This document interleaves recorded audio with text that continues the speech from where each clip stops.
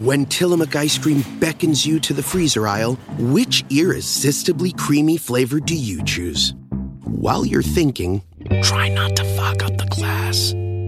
Tillamook ice cream. Extraordinary dairy. This episode is brought to you by Progressive, where drivers who save by switching save nearly $750 on average. Plus, auto customers qualify for an average of 7 discounts. Quote now at Progressive.com to see if you could save. Progressive Casualty Insurance and Company and Affiliates. National average 12-month savings of $744 by new customers surveyed who saved with Progressive between June 2022 and May 2023. Potential savings will vary. Discounts not available in all states and situations. Life is a highway, and on it there will be many chicken sandwiches. But there's only one McCrispy. So go ahead and hit the turn signal if you know about this juicy gem of a detour.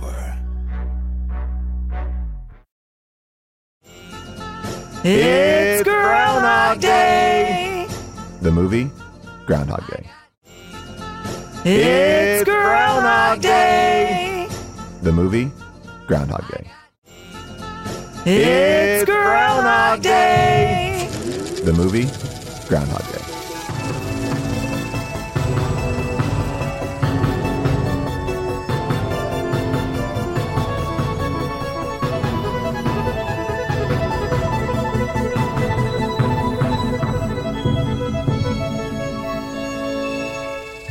Hello, everybody, and welcome to Unspooled.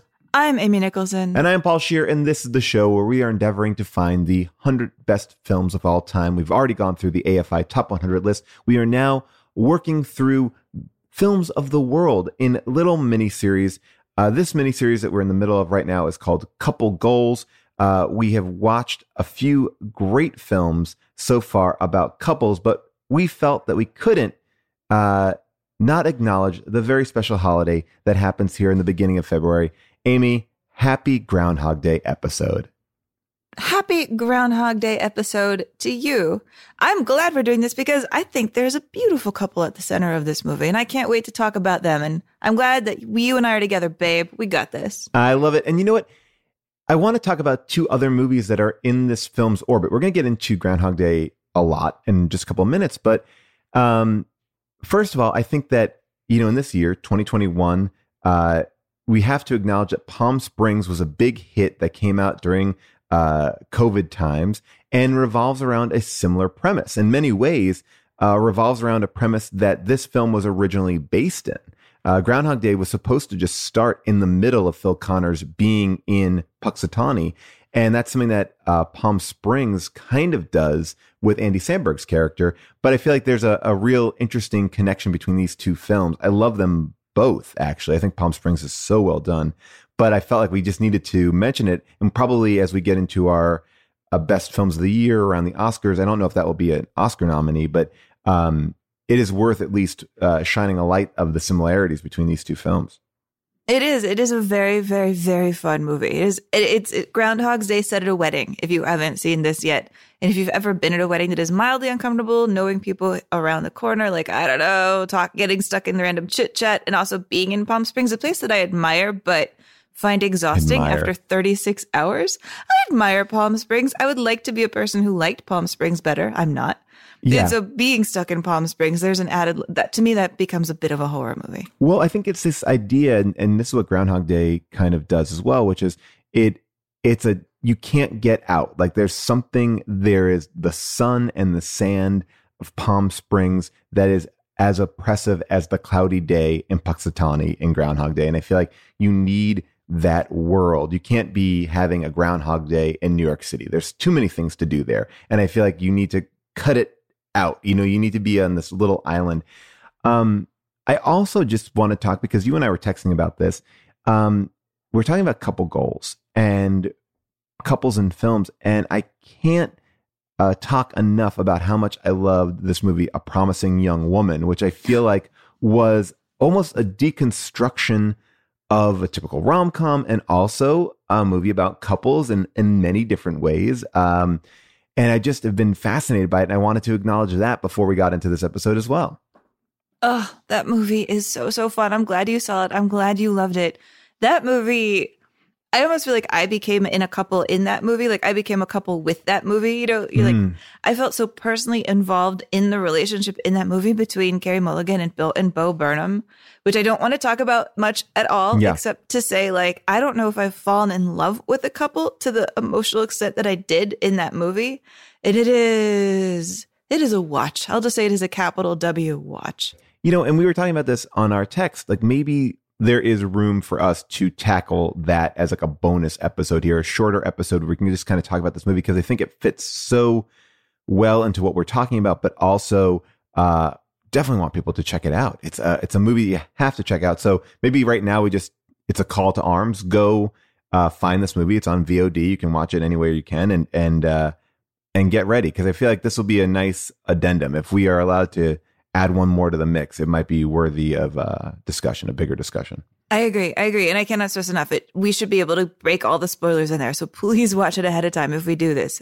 We really need to talk about that movie. That movie needs to be talked about. And I actually do think that movie will probably get a couple Oscar nominations. I mean, over here at the LA Film Critics, we gave it Best Screenplay and Best Actress. Yeah, I would agree with both of those. And I would say go into it knowing as little as you can. I didn't know much about it at all. I thought I had an idea of what I thought it was about, and then I was very wrong. And I love having a movie really unwrapped for me. And I know that's something that you get to do a lot more, Amy, than I do, which is you get to see films at festivals, and it's that a beauty of sitting down and not knowing a thing. And I think that's the real way you should watch a movie. And I fell in love with this movie even more, I think, because of that. You're breaking my heart a bit, because I saw both Palm Springs and Promising Woman that exact way at Sundance last year.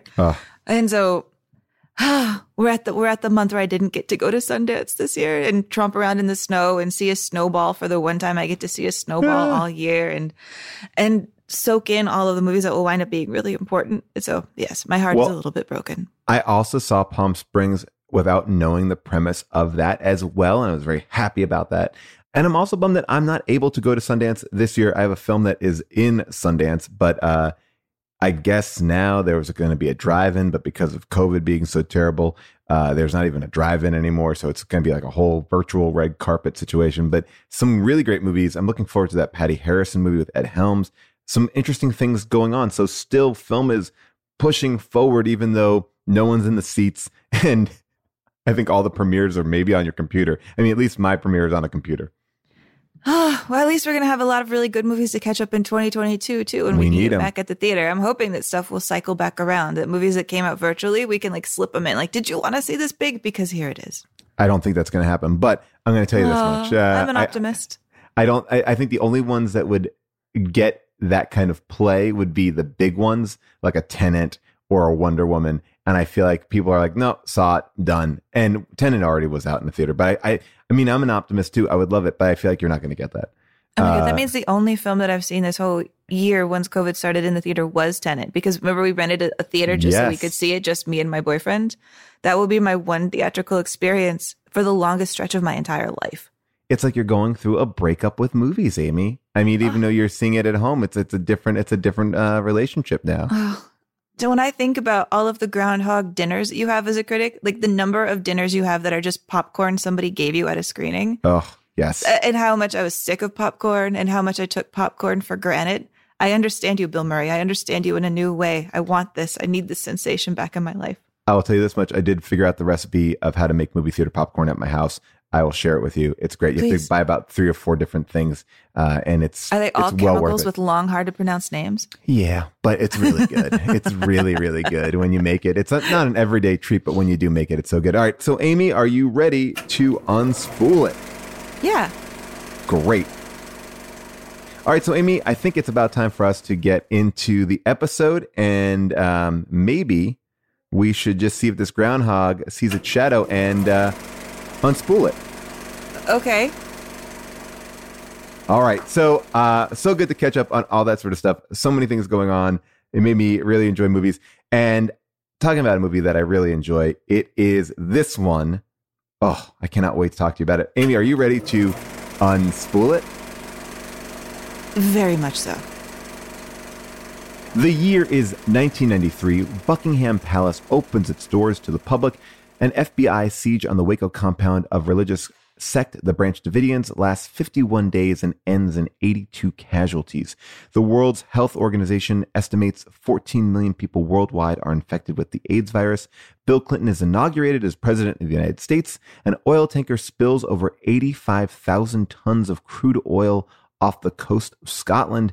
And this year's notable films are Jurassic Park, Mrs. Doubtfire, Schindler's List, Dazed and Confused, and today's subject, Groundhog Day. Let's take a listen to a clip. What about me, Phil? Do you know me too? I know all about you. You like producing, but you hope for more than Channel 9 Pittsburgh. Well, everyone knows that. You like boats, but not the ocean. You go to a lake in the summer with your family up in the mountains.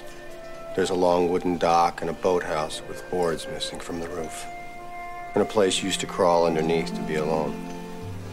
You're a sucker for French poetry and rhinestones. You're very generous. You're kind to strangers and children. And when you stand in the snow, you look like an angel. How are you doing this?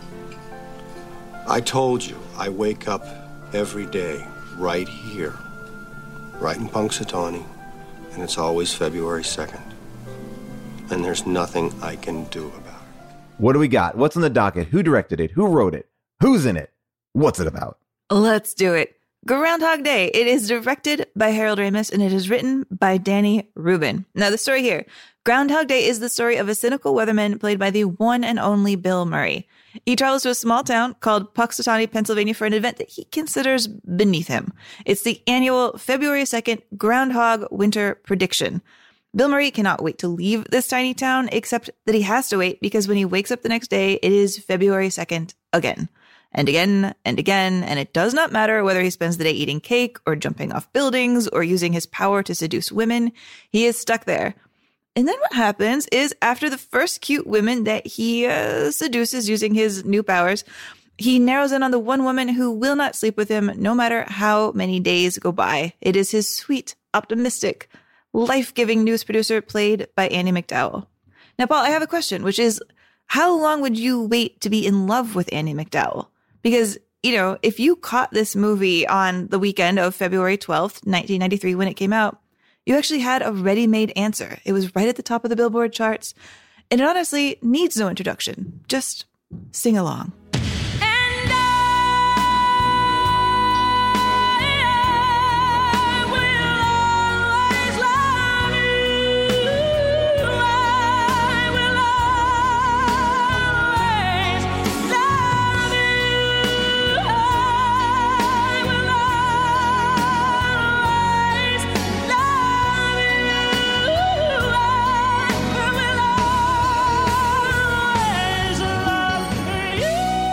Amazing song. Amazing. By the way, talking about 1993 as a great year for film. I mean, I know we often talk about 1994 as being a great year for film, but 93 also equally good. This is like a real like peak of mainstream cinema. Like just listing off those films that came out this year. We've talked about a lot of them here on the podcast.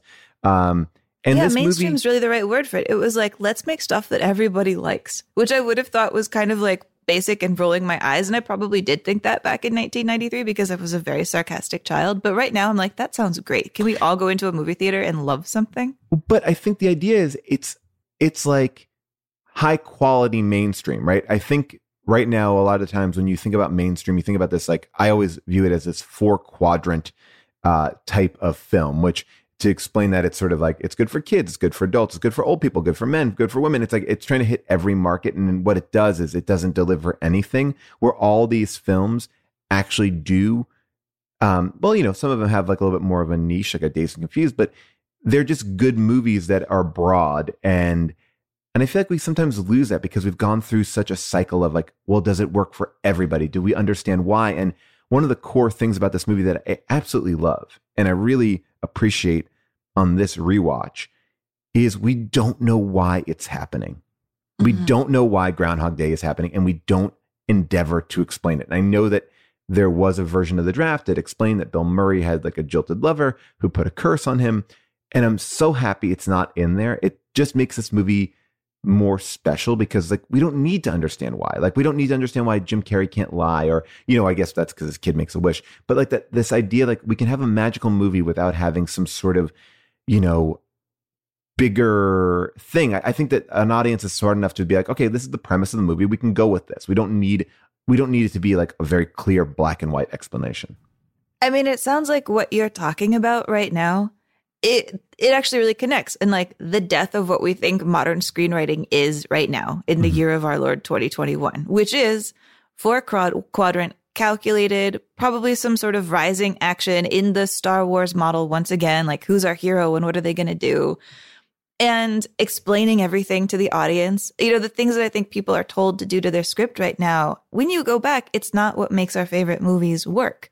I think we even touched on this when we were talking about When Harry Met Sally, that there's no extra plot thing keeping them apart. It's simple. It's just, here are these two people trying to get along. She's not working for like the newspaper that's bringing down his like political organization. Yeah. Scripts are too Baroque, man. Because they're explaining too much and trying to do too much and trying to please too many people. And I think quality is the character that goes across all the quadrants. If something's just really good, you don't need all of this stuff that you're told you need as a crutch. Well, I'll even talk about this movie in some general respects. Obviously, I think everyone who's listening has seen the film, so I think we can just jump around a little bit. And this movie is kind of built in a way to kind of jump around. I think this movie is really smart because I'm going to Liar Liar probably more than I should already twice in like the last few minutes. But I'm surprised. Should I have watched Liar Liar to be ready to talk to you about? No, I just think that there's these movies that have like a big gimmick attached to it, right? And this is about the same time. And like when you meet Jim Carrey in that movie, he is a liar. He's such a liar. He's such a caricature, right? Or Eddie Murphy in that movie, 1,000 Words, where he's such a fast talker. He's got to lose his words to understand what words really mean, all that kind of bullshit. Here, we meet Bill Murray, and he's playing a role that I think is prime for being broad, a weatherman, right? A local news weatherman. And he is playing it pretty straight. Like, he's fun on air. He's not overtly like super comical. It's not even like Steve Martin in LA Story. It's like, it's just pretty normal, but fun. Like he's fun. He's fun. And then he's a good weatherman. Like he's actually playful. He's like blowing on the, he's good at his job, but not like a buffoon, right? Like he is competent. And we learn very early on in the film that he has aspirations to get out of that and do something bigger and be, a reporter, but he's not even that much of a dick. Like he's not, I guess what I'm saying is he's not overplaying it on either side, right? He's not like this buffoonish weatherman. He's not this disgruntled person. Like he's got an ego. He is a little bit, they call him a prima donna, but he doesn't seem to me like a caricature. And again, we talked about this in Harry Met Sally. I can connect to this character a little bit more because I'm like, oh, he's not like a bad guy who deserves this. He's just kind of, he's got a little bit of an edge to him. I mean, would you agree with that? You're exactly right. I'm so glad we're talking about this right now because when I put on this movie to rewatch it, in my head, it was like about how an absolute fucking creep learns to be a nice person. Like that's what I thought it was. That's how I kind of remembered it. Yeah. I think I was blending it almost more with something like Scrooged, where Bill Murray is an awful person who has to learn how to be a good person. Or like, in the movies you're pointing out, like Liar Liar, from the very beginning, what is the quality they don't have that they have to learn during this like heightened, insane process? And I was surprised too. I made the exact same note. Like, he's not that bad of a guy. It's not a jerk learning to be nice. It's a pretty average human who has a lot of qualities I have, learning to be more sincere, learning to appreciate the life that he has that's already not that bad. Well, I think this is the kind of root of this movie that I really saw for the first time in looking at it a little bit more, critically, which is like, this is a movie about appreciating the beauty in everyday, right? Like, and I think we live in a world, and I think maybe it's because of the world that we're in right now, this kind of COVID quarantine world where we're being forced to stay in place a little bit more, where we're learning like, oh, there's beauty in a lot more of these basic things that we've forgotten about because we're always jumping in cars and going to places. And this movie is really about that. It's sort of like, yes, he has these things and he's not in the moment, right? Really, that's like the core of it. It's like, will just be in the moment, connect with people, don't look outside the window, and there is something about that I really appreciated in this watch. I think like that's really what I think one of the big core principles of this movie is. I think you could also say that you can get in a rut of your own life. You're always looking for the bigger, better deal or whatever the thing may be. But it's such a simple idea that this movie is kind of pushing forward. Yeah, the idea that we are surrounded by a community. He's surrounded by this community in this tiny town in Pennsylvania that he doesn't know very well.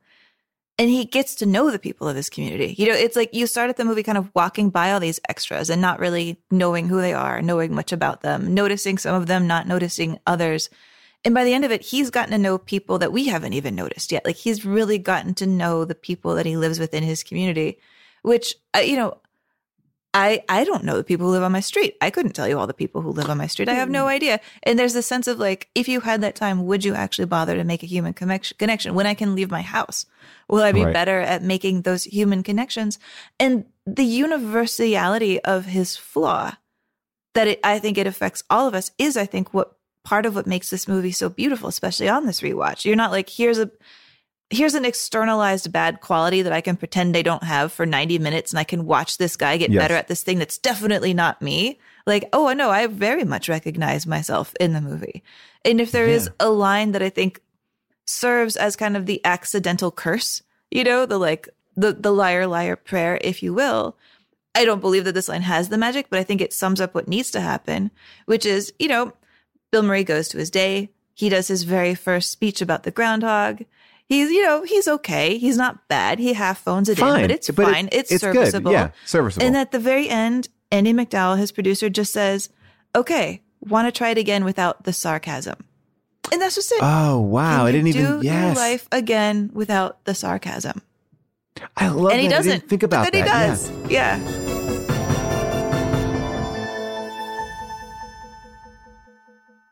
Start clean with Clorox because Clorox delivers a powerful clean every time. Because messes happen. Because...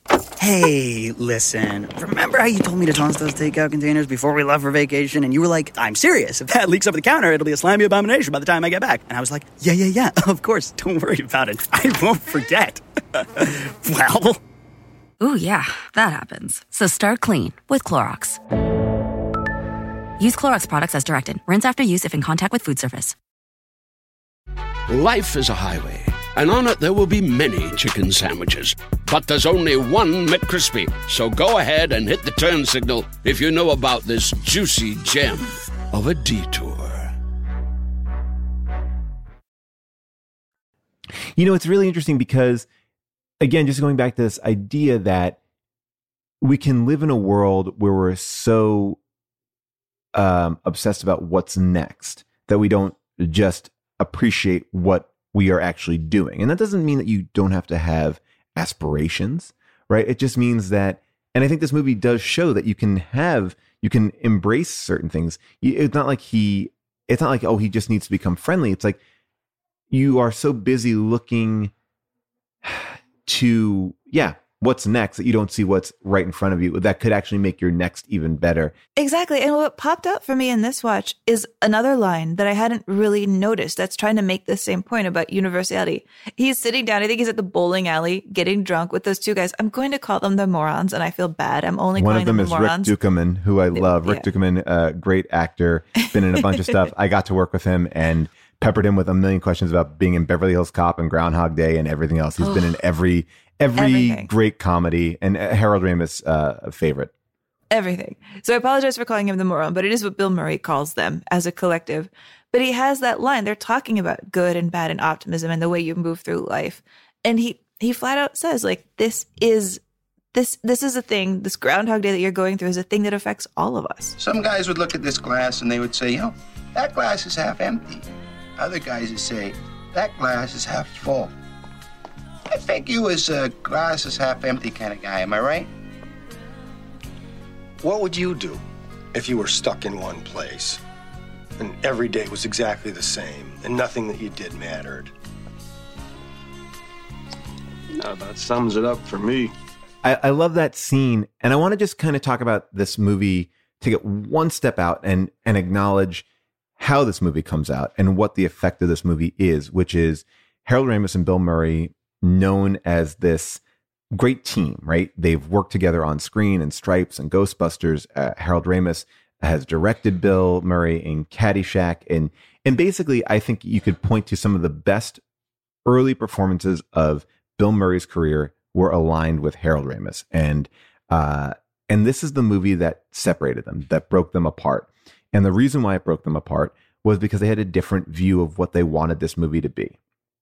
Harold Ramis wanted this movie to be about love. And where it's interesting because we're talking about couple goals and the power of love and how love can kind of connect you. And I think Bill Murray, probably in this moment, trying to get into this Bill Murray that we know now, wanted to make it a little bit more philosophical, a little bit more, not edgy, but, really kind of get into how we as humans like live the same pattern day after day after day, but we don't acknowledge it. And we are not like expanding ourselves. Yes. And they're both kind of entering even into uncharted territory for themselves. So it means a lot personally, both. They both come out of Second City where there is no sentimentality. They're both trying to become sentimental, and it means something personal to them to try to do it the right way, what they consider the right way. Yeah, no, and I think that both of these guys are actually very much in tune with emotional parts of themselves. I got to work with Harold Ramis, and I'll probably talk about that about 9 more times in this podcast because I did ask him a million questions about this movie, and he was happy to answer every one of them. But there's something about this movie where when the film came out, Bill Murray was upset because he felt like it was more of a comedy than he wanted it to be. And they just stopped talking. Like that was it. And this movie is a huge hit, and it continues to be this epic hit.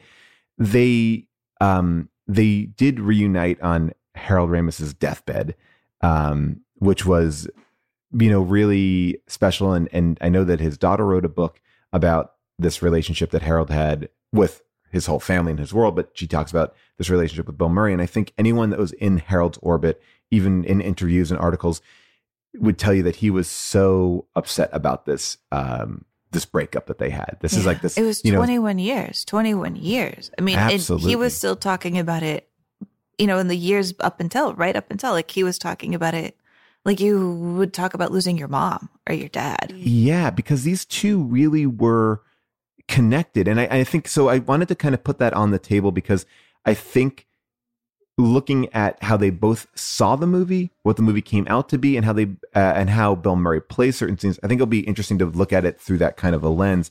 And I also will say that, I will probably mix some things that were told to me by Harold and some things that I've read, but I will try to keep what is private. But I will say this. I think it's very well known that Bill Murray had an exceptionally hard time making this movie in his life. Like he was having a shitty lifetime. He was going through a divorce. Yeah. And this is a time where I remember like Bill Murray was like on Larry King one night and he kind of almost had a breakdown, started crying on air about, being away from his family and his kids. Like I think Bill Murray's an incredibly emotional person. And there's something here that just was not, who knows what it was. So I think that like Harold got lumped into that divorce in a weird way. Like Bill Murray like left this part of himself. But I wanted to talk about one of the ways that Bill Murray was really nasty on the set, and it's to one of your favorite people, Michael Shannon. My boy. He's so young, isn't he? He's just so young in this movie. I mean, uncomfortably young. I like him as a craggy old man. I will say this, that Harold Ramis has an amazing eye for talent. And when you look at all of his films, it's populated by some great character actors. Robin Duke, who I just love, and she was fantastic recently on Schitt's Creek too. She runs a store that Dan Levy starts working. But like all these kind of SCTV people, all these great comedy people just populating the world. And of course, like Stephen Tobolowsky. But the story here is Michael Shannon, new actor in this film. Just a Chicago theater kid. Yeah, right. Little Chicago theater kid. So, so excited to be here. And I guess Bill Murray was listening to the Talking Heads on like a little boombox. Which is Michael Shannon's favorite band. I once talked to him about everything he took from his career from David Byrne. Oh, really? Oh, wow. Two guys with giant heads, commanding attention. Oh, I love this. And he went over to Bill Murray and was like, hey, you like the Talking Heads? he acknowledged him in a way that made him believe that Bill Murray thought him to be stupid, right? And so I think he really was like sarcastic, but also like playing to him like a child. And he felt so embarrassed by it. And again, a very typical kind of Phil behavior, right? Like not like the way that kind of Phil treats Chris Elliott. Or by the way, Garfield. I'm picturing Bill Murray's Garfield turning to Michael Shannon and saying, yes, I like the talking heads. And so like, this is this moment that really like crushed Michael Shannon. And then he told Harold about it. And Harold obviously, doesn't stand for any of that kind of stuff, and then told like Bill Murray, like, hey, you were really rude to this actor, apologize. And then like Bill Murray had to apologize to Michael Shannon, which made Michael Shannon even feel worse. It was just like this one terrible moment that Michael Shannon had to live in again and again and again. So I just love that there's a little bit of this Michael Shannon story in here too. I thought you'd enjoy. I appreciate that. Let's just hear a little clip of his joy in this movie. This is right after Phil gives him wrestling tickets. Excuse me, Mr. Connors. Hey, Fred, how was the wedding? Well, I just wanted to thank you for making Debbie go through with it and everything. All I did was fan the flame of her passion for you, Fred. You are the best. No, you are the best. Rita, this is Debbie and Fred Kleiser. Hi. Here you go, kids. Congratulations. What is this? No way. WrestleMania! No way! No, we're like gonna be in Pittsburgh anyway. Thank you, Mr. Connors. You're a real pal. Oh, this is the best.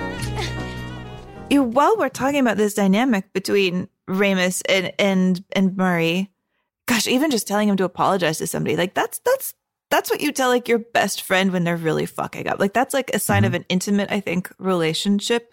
You either have to be very far apart and be a stranger or be very close, I feel like, to have that conversation with somebody. Oh, yeah. And it makes me really sad because watching this, I kept thinking about their friendship and how it felt like it was reflected in this movie. I mean, that there's, a plot towards the end where Bill Murray, his character Phil, becomes really obsessed with trying to keep a homeless man alive. Mm-hmm. Like, how am I going to help this guy who is fated for something bad?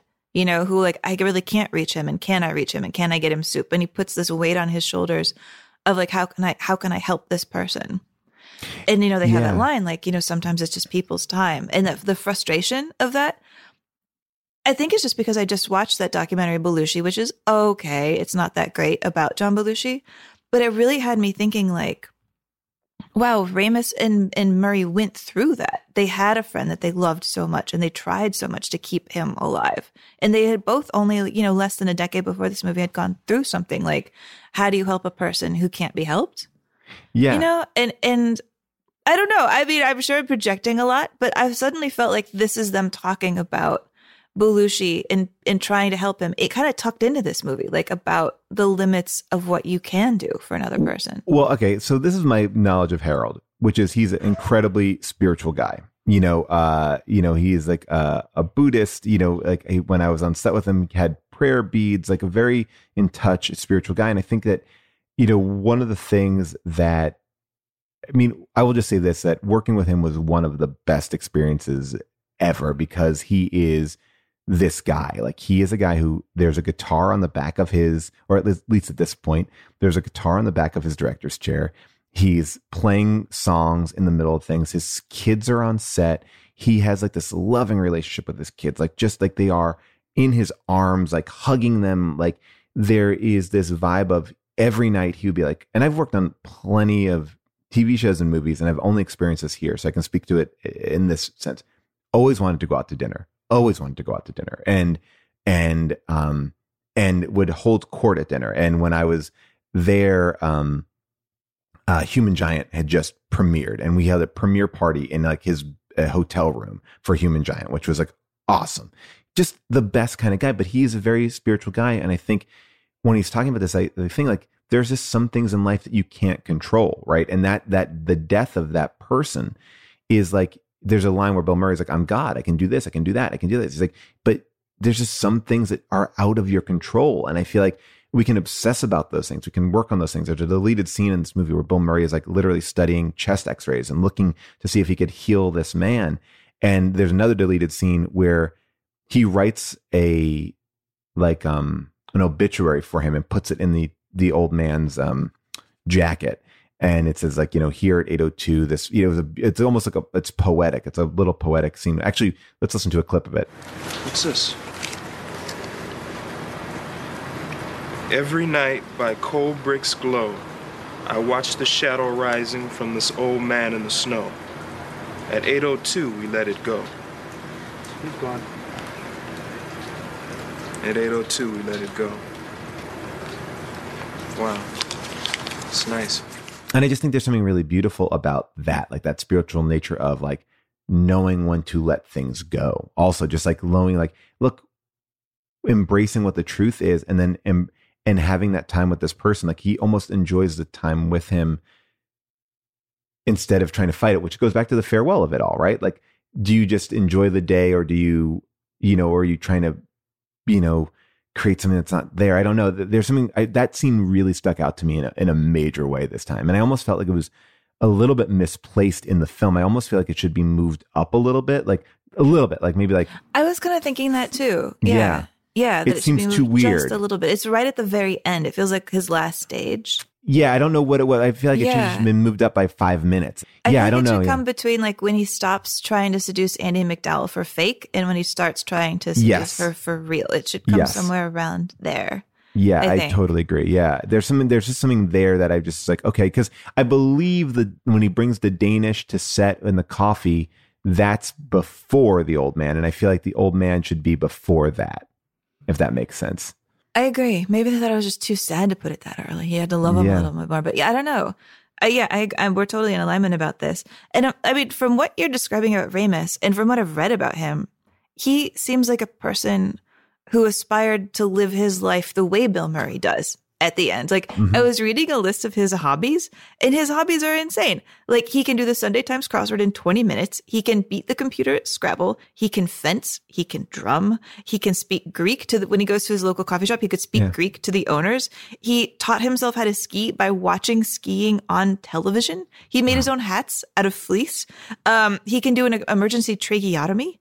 Like he just taught himself to do everything. Like he said once, I've always wanted to experience everything. I've always wanted to be a millionaire by I was 40. I've wanted to be Cary Grant and Errol Flynn. I've wanted to conquer every woman and have her fall in love with me. I want to be president. I want to succeed in every conceivable way that our society has to offer. And I'm impressed that he didn't just have those ambitions, but he actually worked on them. Like I would love to fence. I mean, I've never done a damned thing about it, but I am so in awe of the people who want a goal and actually pursue it. Well, it's so interesting because I always reference this, and I may have mentioned this a couple times in the show, but I'll say it again because it's right now. Harold Ramis is also the person who says to me this thing that I remember all the time, which is, people were talking to him about his career and where you are and what you are trying to do. And he said this thing about how you should view your career, which is like, fame isn't finite. Don't worry about if someone else gets something. That doesn't mean that there's not room for you to get something. And I feel like that was his whole idea. It's like there was a room for him, right? He wanted to, he didn't feel the pressure of it. And here's a guy who literally defines comedy in the 80s. I mean, these movies that he's a part of, and this comedy movement, they shake it up. Like, I'm not the biggest fan of some of his stuff. Like, I don't really love Animal House, but you can't deny that he took the big studio comedy and he made it, in his words, he made it sloppier. He made it more chaotic. Yeah. He made it I mean, more National anarchic, that Lampoon's... it wasn't like the clear cut kind of, I don't know, Rock Hudson isn't a completely fair example, but I'll just say the kind of Rock Hudson comedy. Like he put his fingers in it. Well, I mean, look at those three films, right? Caddyshack, Animal House, and Vacation, right? Those three completely different types of films, but all have a similar energy to them. Like they all are this, he's versatile. Like it's not like, oh, he didn't make like 3 stoner movies, right? So it's it's interesting. And like, forgive me, like I wanna, and I know it's not completely fair. Like part of me wants to draw a line between like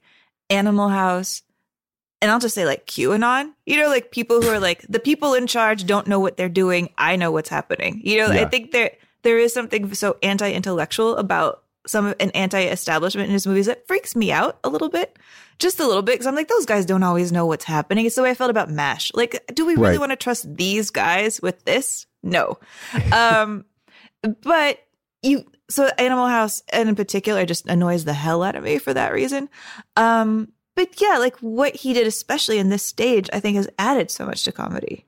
Yeah, by the way, Animal House, he did not direct, right? I mean, that was just something that he wrote, right? Yeah. So I think there's something interesting about that too, because I feel like there's a Landis energy in. Maybe the meanness comes from Landis.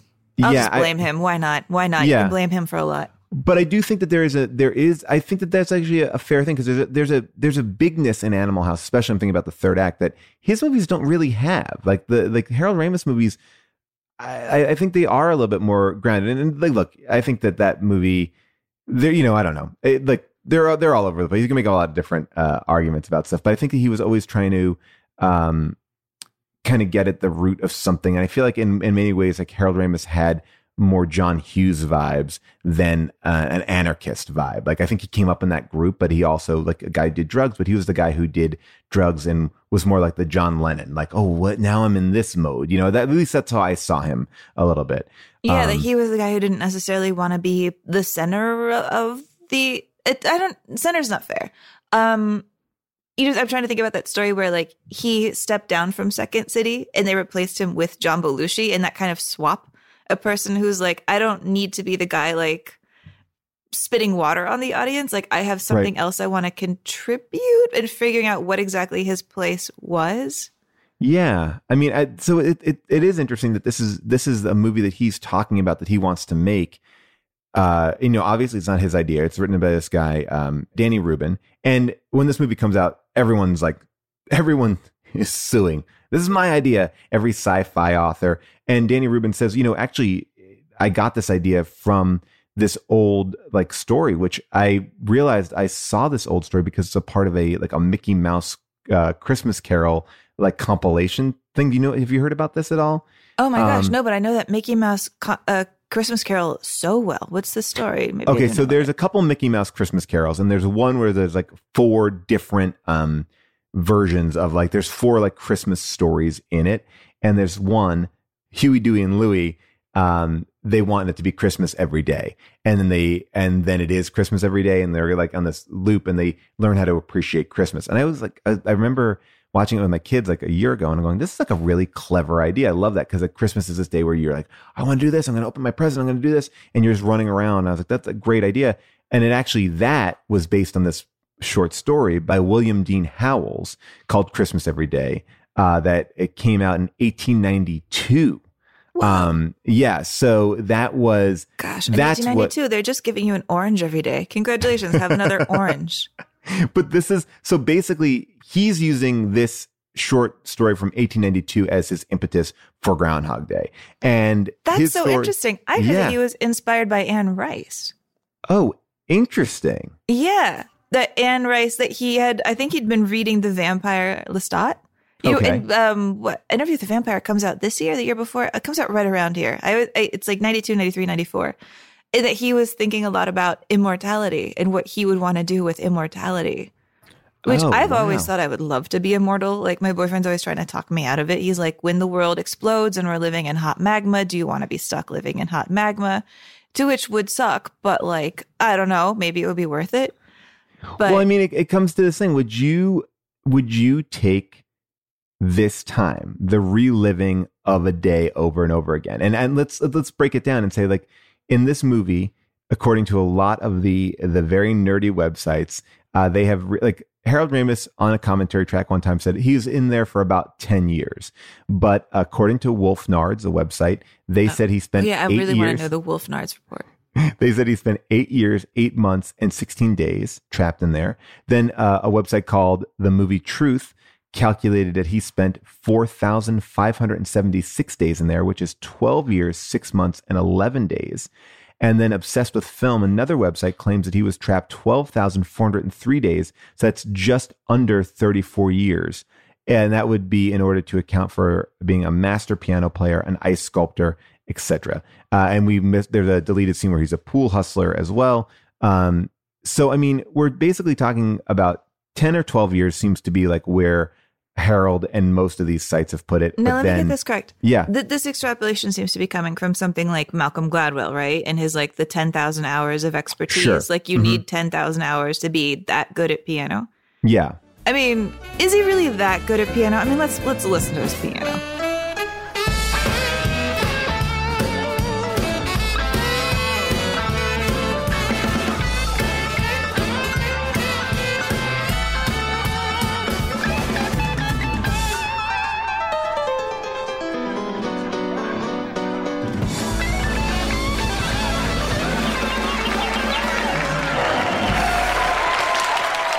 Can I say like one tiny quibble with this movie? Yeah. Just it's only a quibble of the era, which is the music is kind of lame, right? Like what Amy, was happening in the 90s down. when we were like, man, the coolest jazz in town. It's like you're seeing the SNL band just going at it. It's so fun.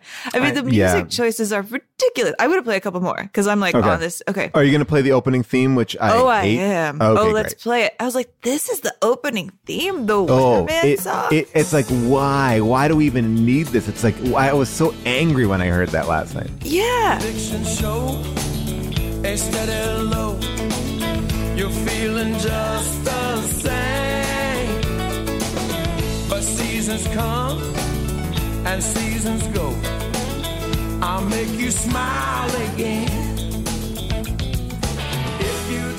For people who are like afraid of getting too much into sentimentality or like trying to keep this tone in check, that song, you're going to pick that song. Oh, and not even now that we're okay, I'm on fire now. Can we talk about the action music when he takes the groundhog and tries to like run it off the road? Let's listen to that one. I mean, this is your action music in a 1993 movie?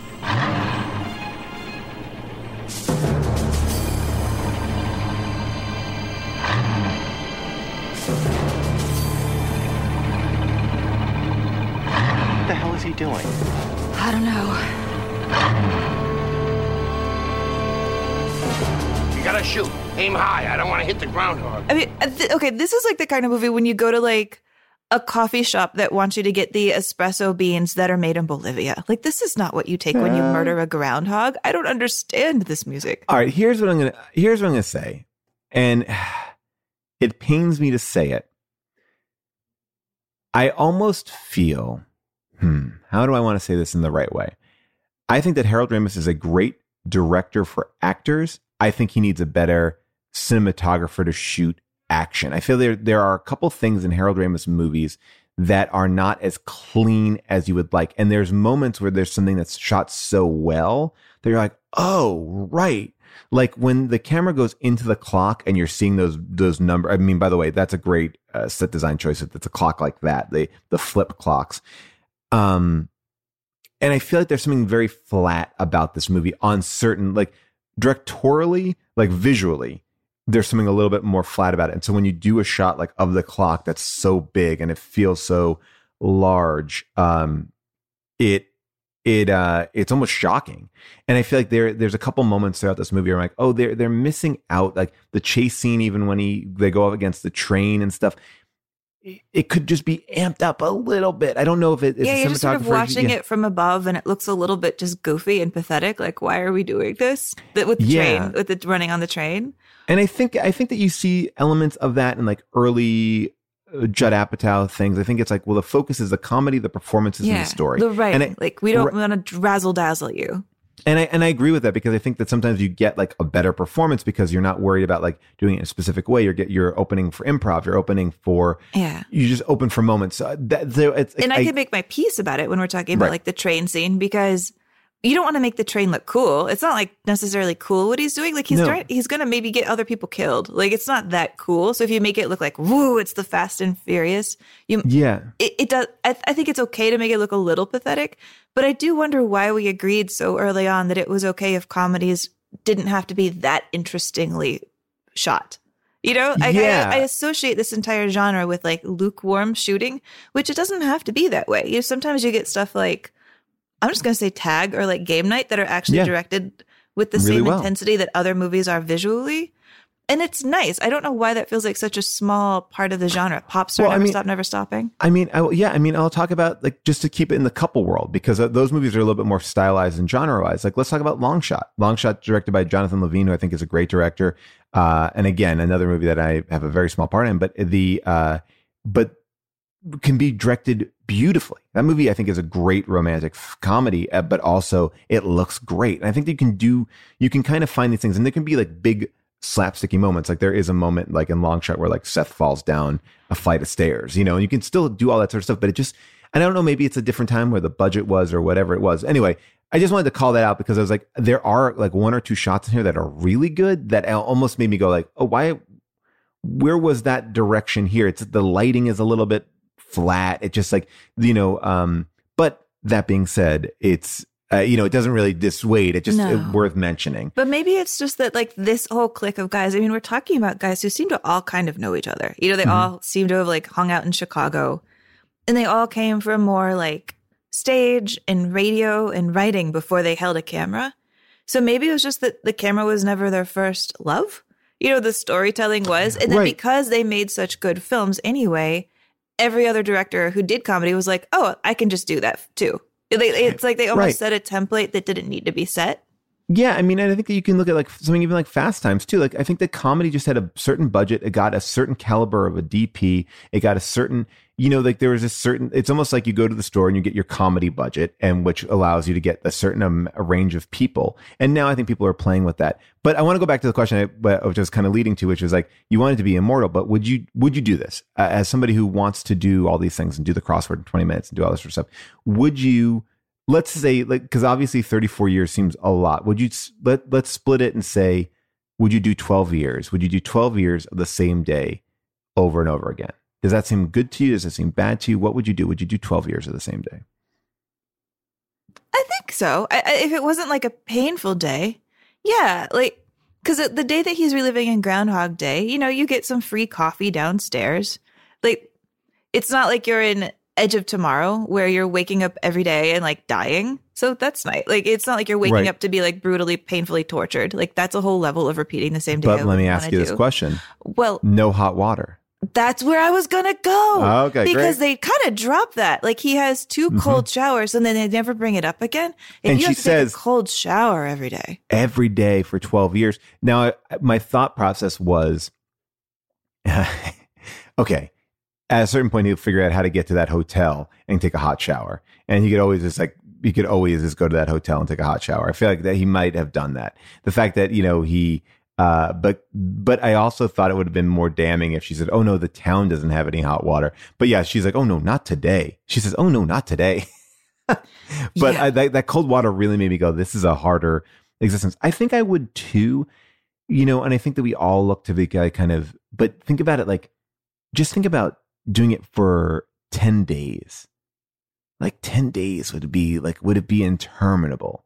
Like, I don't know. It's a tricky thing because you can do anything you want. You can eat what you want. You don't have to exercise. You don't have to do, there's no consequences. You don't have to call anybody. Like, there's all these things. I'd love to go to that diner and eat all of that cake. Oh, really, yeah. all of those fries, really. Oh, I'd love it.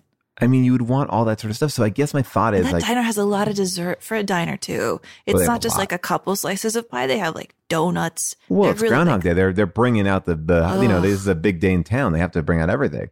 But yeah, I don't know. There's something that is, you want to do it. Like, I don't want to live through what you said, like Tom Cruise in that movie. I don't want to live through Jim Carrey not being able to tell. I don't want to live through Eddie Murphy not being able to speak. But this movie does have an element to it where it is a little vicarious. Like, oh, wouldn't it be neat to be able to focus on piano every day? Wouldn't it be neat to, like, there is something. I think Palm Springs even has a little bit more of like, I'm trapped to it, but like I'm content. You hang on it a little bit. I think you do. I think there's an element where we want to be him. I mean, kind of, yeah. Because it doesn't. I mean, everybody is telling him from the beginning, it's not that bad of a day. He's grumbling and he like can't wait to leave, but it's really fine. And I mean, I hate continuing to talk about like the quarantine period, but if you had told me a year ago that I would be inside for a year and I wouldn't have to drive to screenings and eat popcorn, and it'd be like, what would you do with all that time? I'd be like, I'd fill it with so many things. And honestly, I kind of haven't. And so, I guess you'd need 12 years to figure out you want to learn piano, because I have not learned piano. Right. We're not even a year in. We're not even a year into our quarantine. And I know a lot of people say it feels like Groundhog. I've heard that thing said a lot. Like, it feels like Groundhog Day. But have we done all those things that we wanted to do? I don't know. Yeah. I mean, early, I think about this, like early pandemic, my friend Larry, who's a great screenwriter, who actually wrote like Ed Wood. Yeah. He taught himself nunchucks. Like month one, he like learned how to do nunchucks. And I remember being like in awe, like, whoa, by the time we're all out in a month or two, like I could learn nunchucks. And I still haven't learned nunchucks. I actually have nunchucks. I've actually had nunchucks for years, never learned them. I actually have like a bottle, when I was really into like researching Tom Cruise, I bought like a cocktail bottle that you can like flip, like a practice cocktail flair bartending bottle. I was like, I'll learn that during quarantine. Haven't really touched it once because we watched Cocktail that night.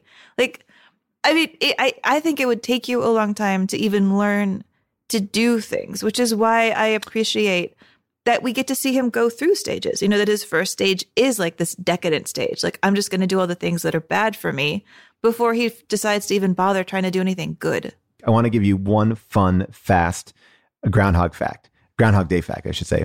So the winning bid for Phil Connors in the auction is $339.88, an amount to this day that seems arbitrary, but there is an interesting coincidence.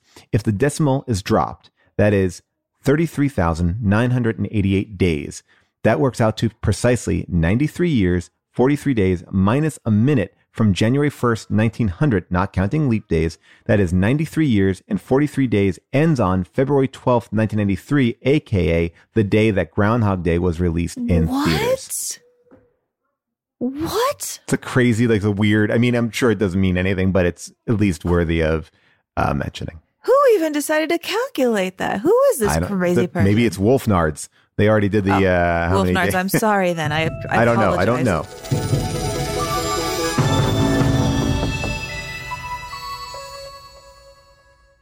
Start clean with Clorox, because Clorox delivers a powerful clean every time. Because messes happen. Because... Hey, listen. Remember how you told me to toss those takeout containers before we left for vacation? And you were like, I'm serious. If that leaks over the counter, it'll be a slimy abomination by the time I get back. And I was like, yeah, of course. Don't worry about it. I won't forget. Well... Ooh, yeah, that happens. So start clean with Clorox. Use Clorox products as directed. Rinse after use if in contact with food surface. Life is a highway, and on it there will be many chicken sandwiches. But there's only one McCrispy. So go ahead and hit the turn signal if you know about this juicy gem of a detour. The movie kind of shows him experiencing the 5 stages of grief, right? Denial, anger, bargaining, depression, acceptance, right? And so if you think about it in the 12-year time zone, that's basically roughly about a year and a half, a year and some change per thing. So it's a year of denial. It's a year of anger. It's a year of bargaining. And we're only seeing, I think, in the film, I think the 38 days we see in the film. There's some deleted scenes too, but we only see about, whether it's a fraction of a scene or a big scene. So we see 38 days in 12 years. A couple quick montages where you're sure he's not getting out of bed that day because he's depressed. He breaks the alarm clock. Right. And so like that idea of like a year of denial, a year of anger, a year of bargaining, like is, then when you think about that, is really interesting, right? Because how would we all fare in that? And I think this movie does a great job at, like, I think it is always a little bit tricky. I think even in Palm Springs, like Andy Samberg, they're trying to figure out how much it's been and how long it's been. But there's this element too of like, I remember reading this article about Stanley Kubrick, and Kubrick was like, well, why do you do so many takes? And he's like, I do so many takes to stop actors from acting. Like if they're doing like take 75, they're not thinking about the choices they make. They're just kind of doing it naturally. And I feel like, is that what this movie is also about? Like, we live our life in a way that we think we're supposed to. And once we rip away all the artifice of like what we're supposed to do, we actually start to live our life. Like, so it's almost like it's like he is grieving his life to then be reborn into what he would do if he could do it. Right?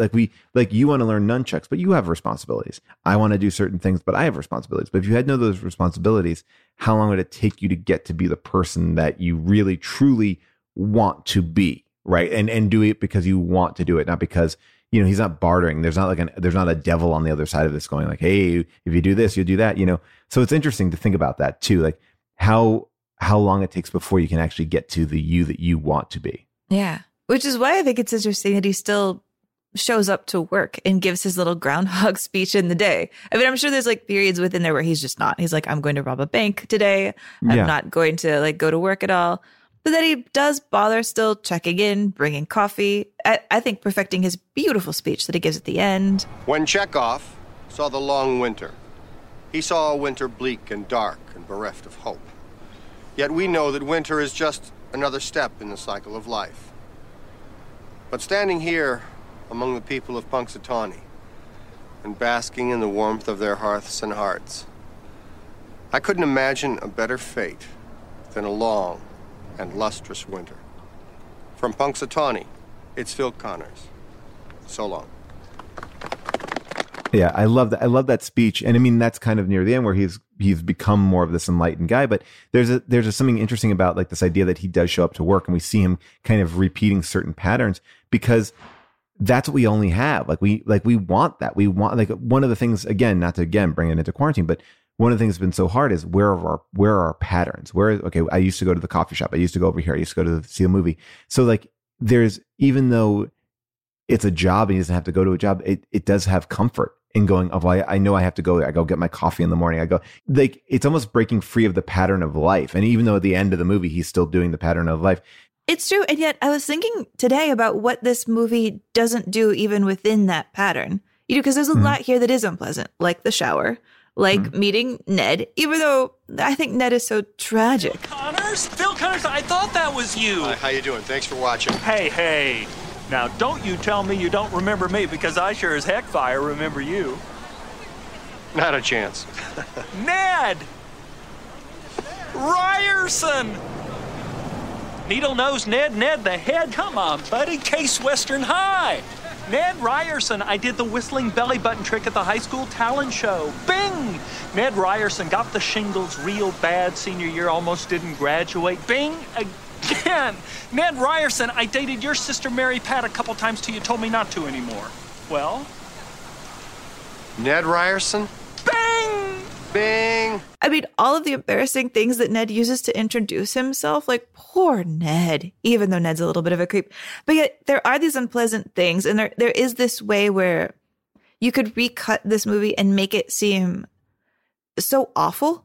Like all of these horrible things he experiences every day so that the audience makes sure we feel the weariness of the new day. And they eliminate all of that. Like you don't see the bad shower every day. Like you don't get even like a 10-second montage of like all the days of bad showers. And I appreciate that the movie doesn't have to go a step further to make us feel bad because it wants to say everything else. But it does embrace the suicide montage is actually really interesting. Like it's like that suicide montage is, they linger in it longer than I thought. And I like that. It's like, okay, he's going to kill himself he killed himself in the first way in a very violent way, like electrocuting himself in a bathtub.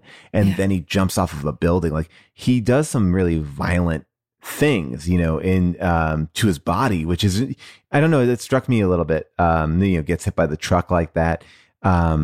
Like he doesn't take an easy way out. He takes pretty brutal ways out. No, and he does it in ways where like the people that he also sort of will care about, like Annie McDowell, are discovering his body, or like the woman at the house has to spend the whole day like getting him out of the bathtub. Like that's terrible. But I guess what I meant is like, but they won't remember it. Yeah, the small repeated things like the movie doesn't really labor on. Like I was struck by the economy of the screenwriting here, to where at the end when he figures out how to have this perfect day, a lot of the people that are kind of touching on him, we've seen him once. Like we see Michael Shannon only once or twice in this movie. And the movie doesn't make us spend more time with the things that he's doing than it has to. We can kind of just get it. We get like he saves that one dude's life here and that he fills these people's like tires over there. And it doesn't belabor it. I feel like there's a fleetness in all of the things he does where the movie really pares it down and just has them be done. I want to do something with you, an experiment, and then I want to drop my big bombshell on you. But I think you're talking about this like economy of screenwriting, and this goes back to, I think, where Harold Ramis is really strong. And I think he caters this movie incredibly to Bill Murray's strengths. And I think that, one of the things that people say about why they broke up is Bill Murray was sick and tired of feeling like Harold Ramis was his savior. Like Harold Ramis always did, when you look back at his career, like Harold Ramis is responsible for it. So I think there was like I want to break from this guy. Yeah, I think one of the lines that somebody said about Bill Murray is that he's a man with a thimbleful of gratitude. Right. Because even when Groundhog Day comes out, like Bill Murray is giving interviews where he says, this movie is going to open up a whole new career for me, like the romantic leading man. And it proves that with the right story and the right clothes and the good lighting, anything is possible. Like this is the movie that gives us, Indie Murray, the Murray who shows up Absolutely. later on. And like this is has Rushmore this Murray. This is, Yeah, this is Lost in Translation Murray. This is Broken Flowers Murray. This is On the Rocks Murray that just came out, where he's, it's a fine movie. It's cute. It's fine. But another Sofia Coppola movie. Yeah, you're right. Like he is, he doesn't not that he doesn't look good in this movie, but he looks like, I was kind of remarking on like the way he looks. It's like there's a cuteness to him in Stripes and Ghostbusters that's not really here. It's like it looks a little bit more. He looks a little worn. He looks like a guy yeah. who's going through a divorce and isn't sleeping and is calling people at 2 a.m., which is what he's doing. And you can kind of, he wasn't even Ramis's first choice. Like he wanted to go to Hanks, but Hanks thought that he was so nice in his own typecasting that nobody would believe that the movie was going to go to some dark places. Yeah. Well, the only person that I saw that was on the list that I thought was a good choice for this role was Michael Keaton. And Michael Keaton said no because he didn't understand it. And this is this is a great Michael Keaton role in many respects. And I think that like Bill Murray and Michael Keaton share a certain DNA that, it's like a Chicago-y DNA but Bill Murray aces this movie better than I think anyone can. But I think, Michael Keaton could have done it. Like this, I could see that one swap being made, and this movie's still working. By the way, Ruben wanted like Kevin Kline because he thought Bill Murray wasn't a good enough actor, but that Kevin Kline was. I think Kevin Kline might do okay, but maybe it's just the roles I've seen him in outside. I think he'd be like a little slick. Although he looks a lot like a weatherman. There's a sadness to Bill Murray's carriage that Kevin Kline doesn't necessarily have. Kevin Kline could definitely play that dick character, and I think you could see him doing it. I think you could see him doing it. But I love that Harold Ramis knows like what I think one of the reasons why this movie works so well is because Harold knows how to write for Bill Murray. All right, so I want to do an experiment with you here. I want to read a scene with you, and we're going to read the original script and the Harold Ramis rewrite. So here we go. We're going to start off on the. Oh my God, is this an episode of Screen Test? I have to do scenes with Paul? I know you have to. Well, I'm not going to try to do, I'm not going to try to act it, but I want you to kind of hear it. I figured I could read it, but I thought it would be better with you. Can you see it right here? So we'll read Ruben's original script. This is a scene in the diner. So at this point, the script has some voiceover, and I'll be Bill Murray and you'll be Andy McDowell. I don't mean to typecast you. So to be typecast as Andy McDowell would be the greatest compliment on earth. So here we go. The voiceover of Phil is, and me and Rita together were the most obvious thing in the world. And then I say, have you ever felt like you were reliving the same day over again? Like deja vu? More like deja. So you still think you've been here before? Phil nods.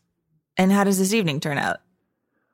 I'll tell you what I do know. Even in a day as long as this, even in a lifetime of endless repetition, there's still room for possibilities.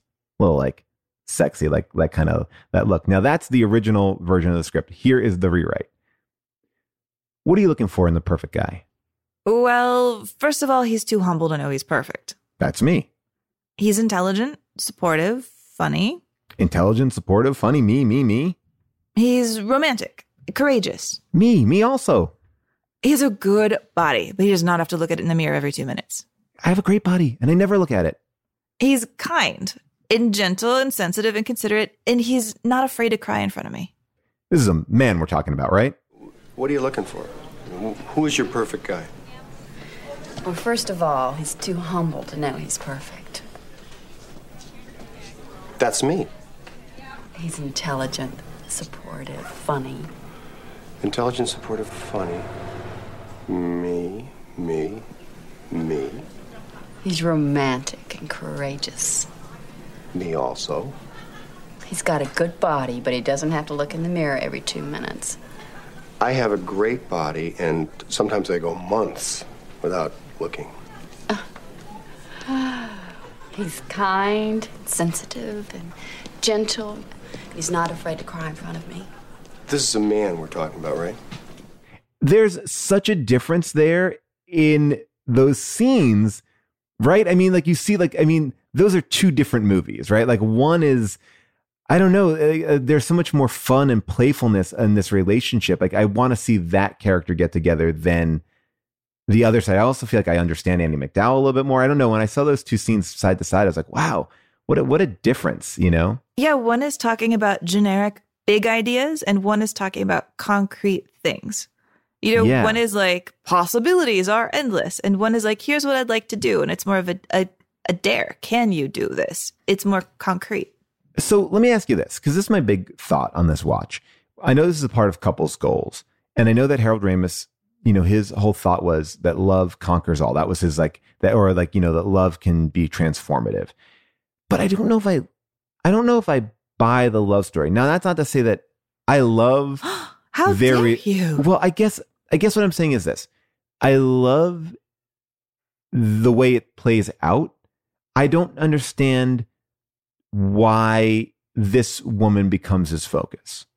Because I don't think that the beginning of the film and that first act, we're setting up anything that makes them feel like they are connected. Like, you know, it's not like there's a million, they're not a million, but there's dozens of women in this town that he could try to impress. And in a weird way, Which he does.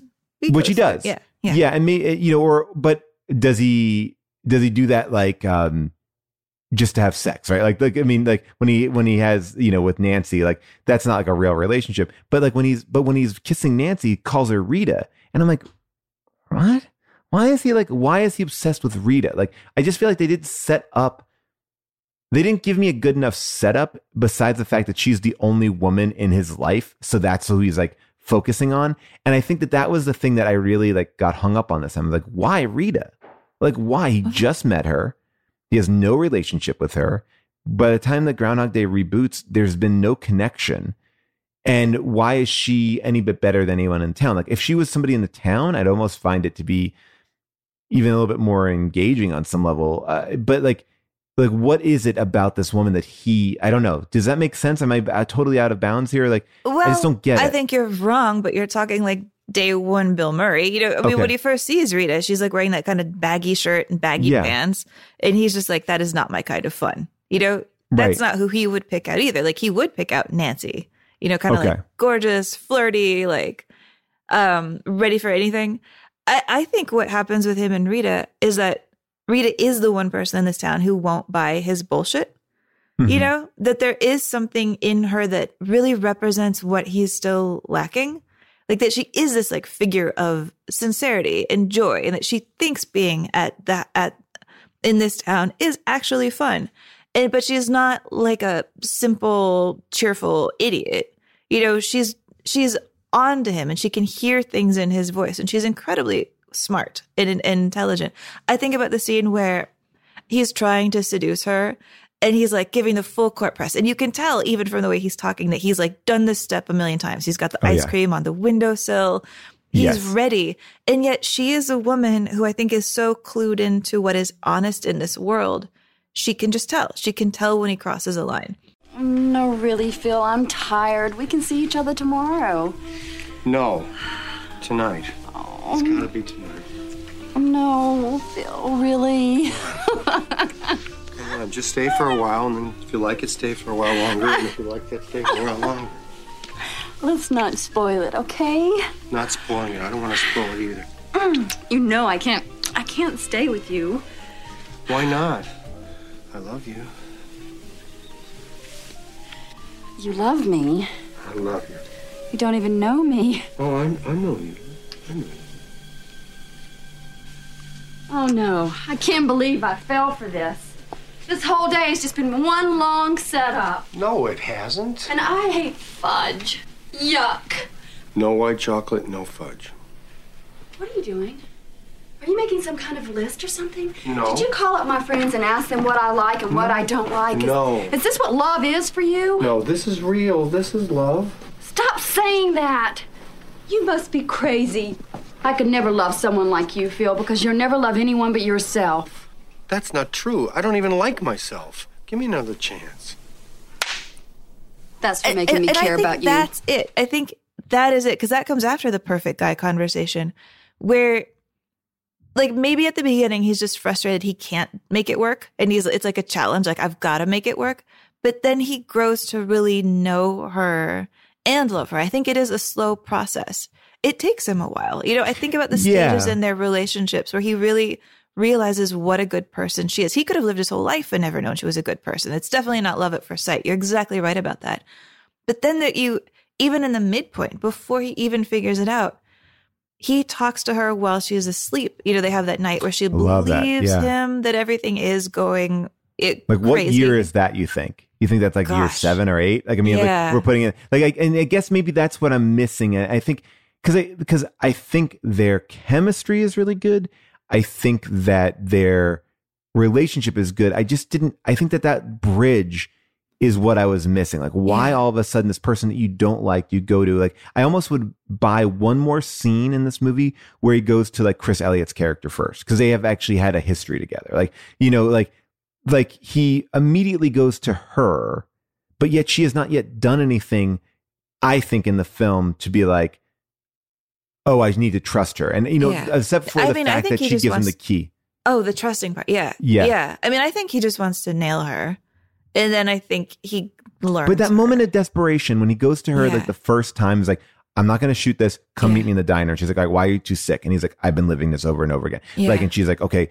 But that's early on. And I feel like he's saying to her, like, I can trust you. You can help me. But I didn't get that relationship. And I almost feel like because she was, and this is, I think, maybe a problem in the script, because originally the script was written without that top half there. And then Harold Ramis wrote it because basically the studio exec was like, just try to write, like, the opening and see how it feels. And then they did, and they liked it. If she was his producer for a long time and that he never really saw her, and then he does get to see her, but he respects her, like, there was a little lack of history there.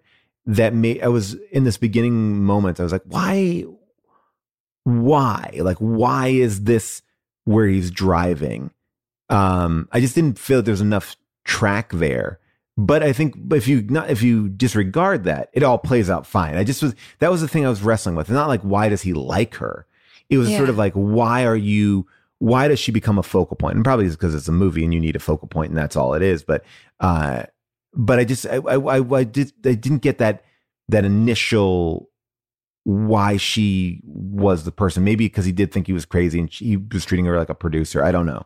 Yeah, that's kind of what I thought, is like, she's the person who's holding the cards in that situation anyways. Like, Chris Elliott, if he convinces him that he's having a bad day or repeating the day over and over again, Chris Elliott's just the cameraman. Like, what's he going to do about it? Right. But her as the producer, she at least makes the call whether or not they're driving back or going to even bother getting stuck in the snow. You know, like, he doesn't want to get stuck in the snow. Like, right. She's more in charge. I think trusts her. I think he trusts her as a producer. So maybe what we're saying is, and maybe this is where I've misinterpreted the film, is like, he's going to her first as a producer, and then she's just one of the girls that he wants to have sex with. It's like, it's not a real relationship. And because of him trying to perfect it, and one of my favorite scenes of the whole movie is when he's speeding through the date, like, oh gosh, look at the kids, the snowman. You know, can't wait to have a bunch of kids. Oh, I'm gonna have so many kids. Yeah, it's he so sounds funny. so harried and frenzy and phony, and she won't buy it. And I love that about her. Well, because he's done it like a million times, and he's basically just doing the same day over and over and over, and he's like just he's like racing through the beats. It's so funny. And I think, like, comparing that, like the snowball fight that he's clearly doing for her, and it's practiced, with that speech he gives her while she's asleep. You know, a speech that isn't for her. It's not for her benefit at all. It's for him. And what he says in there, like, that over this, he's really come to know her.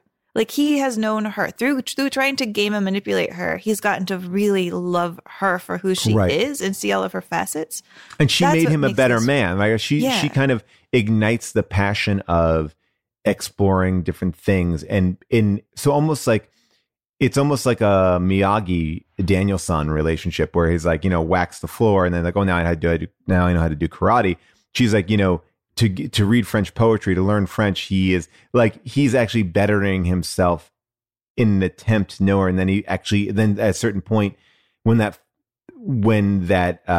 basically like the yes, no relationship fails, where it's like, you don't like fudge, you don't like white chocolate. Okay, got it. Like when that fails, he actually Who doesn't like fudge and white chocolate? I love both she's of them. very particular. She doesn't even eat those desserts. But then that break, like whatever that is, maybe there's like a 2 or 3 year break there. And then he kind of reapproaches her. And I think, so maybe that's when I'm right. Like now he becomes a better man to want to make it work. Maybe that's also why you want to move up the guy he tries to save. Yes, I think you're right. And I think what I'm realizing here is when he's a better man, he knows that that's the man the girl he should be with. This is the Harry Met Sally kind of like relationship in a way, in the sense that like we're seeing him at different stages of his life. And so here's a woman that he tried, like, okay, he didn't like her at first, and then he's like using her as like an ally, and then he's just trying to sleep with her, and now he's like trying to actually realize like, oh, I actually am falling in love with, like, so that I see that a little bit better now. They do map on each other. That makes me, I mean, do you think Billy Crystal could have done this? Nah, he'd be too cute. He'd be like, oh, you're gonna love me. Yeah, you're gonna love my buns, my sticky buns. Yeah, look, so the cast list, which I know we talked about a little bit. I mean, Chevy Chase was another one. No, he never. Chevy Chase is never going to have an emotional bone in his body. No, Steve Martin was another one. And interesting because Steve Martin played the weatherman in LA Story, like we talked about. But Steve Martin, I also think, is a little bit too sincere. John Travolta was another actor. But then you get into the Travolta-ness. Every girl's at that period of his life, every girl might want to sleep with him a little easier. That's like phenomenon Travolta, which is like weird. Yeah, no. But like that's not ponytail Travolta, though. No, Steve Martin I could buy, but Steve Martin, even in his like assholeness, has an element, a flavor that's a little bit. He reads spiritual on the page. Yeah, I think you're right. Anyway, all right. So that was all right. So you've actually made me appreciate it a little bit more, because I was like, I do like the relationship. I just felt like that I didn't buy the introduction, but I guess if I'm looking at it over 12 years, I do. Well, you're still gonna have to listen to that speech though, because I love it. Okay. What I wanted to say was, I think you're the kindest, sweetest, prettiest person I've ever met in my life. I've never seen anyone that's nicer to people than you are.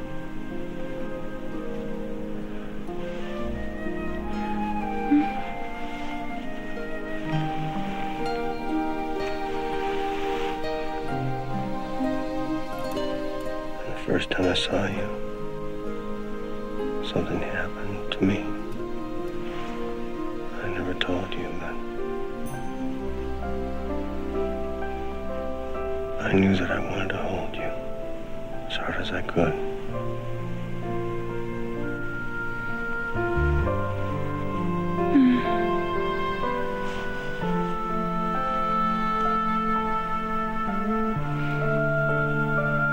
I don't deserve someone like you. But if I ever could, I swear I would love you. However, I do want to say this. Like, I mean, what do you think happens to them now? Now that he can't game a day, like, does this? Well, he's not gaming a day. Yeah, he's become a whole different person. Like, I feel like the if we're talking about like but he's not gonna be like saving everybody's life. Like, never again in their relationship will somebody be like, you saved my life today. Like, that won't happen. But his next day will be approached in the same way. He wants to live in the town. Like, he's like, let's stay here. Let's stay here forever. Like, and then he's like, let's rent. Right. Yeah. But I mean, I think that like, it's less about like him being, I also think that that's transparent for her. Like, she's like just in love with him just because he's a good guy around. Like, I think that she's seeing the sum total of everything, and she's not seeing him save everybody. Like, she's seeing a lot of the after effects, that he knows everybody in the town, that I think the relationship lasts because I think he's changed. And by the way, talking about this last scene, where he does wake up, and this is kind of a cool thing with Harold Ramis, and I think this movie feels like this has it a lot. Like, they didn't know how to play that last scene. They didn't know what it was going to be. I remember him talking to me about this too. Like, he's like, they shot it in so many different ways. And I read a little bit more about that because he talked about it very publicly as well. Like they shot it 25 different times, and they basically took a vote with the crew. Like, how do we play it? Do we play it like this? Do we play it like they've had sex? Do we play it like they didn't have sex? And the crew really like weighed in on how they should play that scene. And the idea was they didn't have sex, that they wake up in their clothes. And that was, they were just trying to figure out what the tone needed to be for that last scene. And I love that also Harold Ramis is that open to be like, what is working? What do you all want to see? Yeah. And that last scene does play so well. I mean, it plays so well. It does. Can you imagine that in the first draft of the script that Ruben, who I think is a much more cynical guy, maybe intellectual, cerebral, cynical type than anybody making this film, he wanted it to end with finally Murray is out of the loop, but she's in the loop.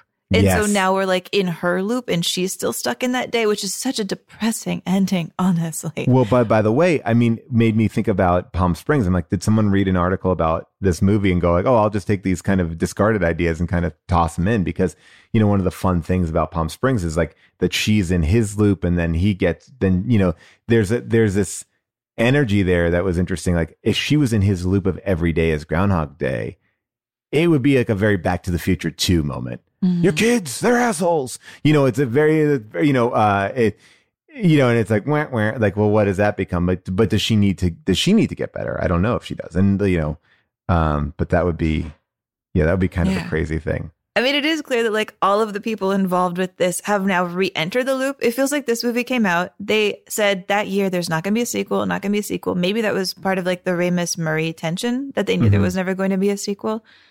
But it was pretty clear. I mean, and through their whole strained relationship, like Ramis and Murray were only communicating through Murray's brother, and Murray's brother would just who's in the movie. Yeah. He would just say like, no to things. He would just pass on things and not respond to things. When you watch some of the behind the scenes footage, like you'll see it in like featurettes, like Bill Murray is fucking riding Harold Ramis. Like he's like, what are you, Harold, a stylist or a director? Like, like, whoa. And it's like, there's some tense moment there. You're like, oof. Yeah. I didn't realize they were communicating through notes.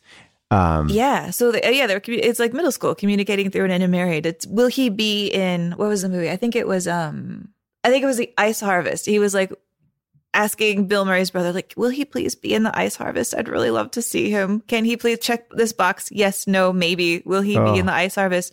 And the brother was like, no. He came back with a no. And he's like, well, did he ask about me? And he was like, no. It's so sad. Crazy. And so then for them to finally reconcile, I mean, it's really touching. Like, I mean, Ramis dies early in 2014. And just a couple weeks after he dies, Bill Murray is announcing one of the categories at the Oscars. This is 2014 Oscars. He's announcing Best Cinematography. And for a guy who wouldn't talk to Ramis, for 2 decades, I think he took this moment to make, it's kind of a strange apology, but I'll take it. Well, it's interesting because before you play this, I want to say like he did a first step, which was he released a statement when Harold died. And the statement is, Harold Ramis and I together did National Lampoon Show, Off-Broadway, Meatballs, Stripes, Caddyshack, Ghostbusters, and Groundhog Day. He earned his keep on this planet. God bless him. That was it. And I remember being like a fan of both of these guys, huge. And I was like, oh, that's a really like a bummer quote. Like it was Bill Murray-esque, but it was a bummer. And I was like, damn. And then he's at the Oscars and he's announcing the category for Best Cinematography. And this is what he does. All right, you're the brains of the operation too, baby. Tell him who's up for Best Shooter. Here are the nominees for Achievement in Cinematography. The Grand Master, Philippe Lesueur. Gravity, Emmanuel Lubezki. Inside Llewyn Davis. Bruno Delbonnel. Nebraska, Vaden Papamichael. Prisoners, Roger A. Deakins. Oh, we forgot one. Harold Ramis for Caddyshack, Ghostbusters, and Groundhog Day.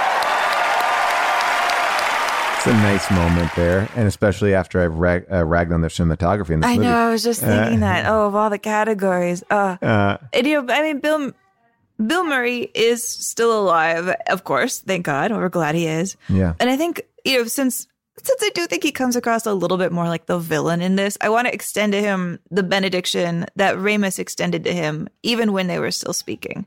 He said that Bill is the kind of guy who would give you his kidney if you needed it, but he wouldn't return your phone calls. Yeah, you know what? And I buy that, and I know that. And again, I'm probably mixing some personal stuff and like some written stuff, but I think his daughter really covered a lot of this, so I feel comfortable saying it. Like he came to his house completely unannounced with like pastries or something, like some donuts, and just sat on his bed when he was very, very sick. I mean, Harold had this terribly debilitating disease, and they were able to connect. And I feel like maybe in a very Bill Murray way, because you can see in that clip, if you can't hear it maybe, but you can see like he's emotional talking about it. They did their things behind the private, the closed door, right? And I feel like, and look, time has changed and people change, and I'm glad that they actually had that. And they, whatever was said in those moments, who knows? But I feel like one of those things that I feel like so happy for Harold is because, like you talk about, it's like it was something that was such a big deal to him, that to have lost this friend, this lover of comedy, this partner, and if we didn't lose that, what could we have gotten?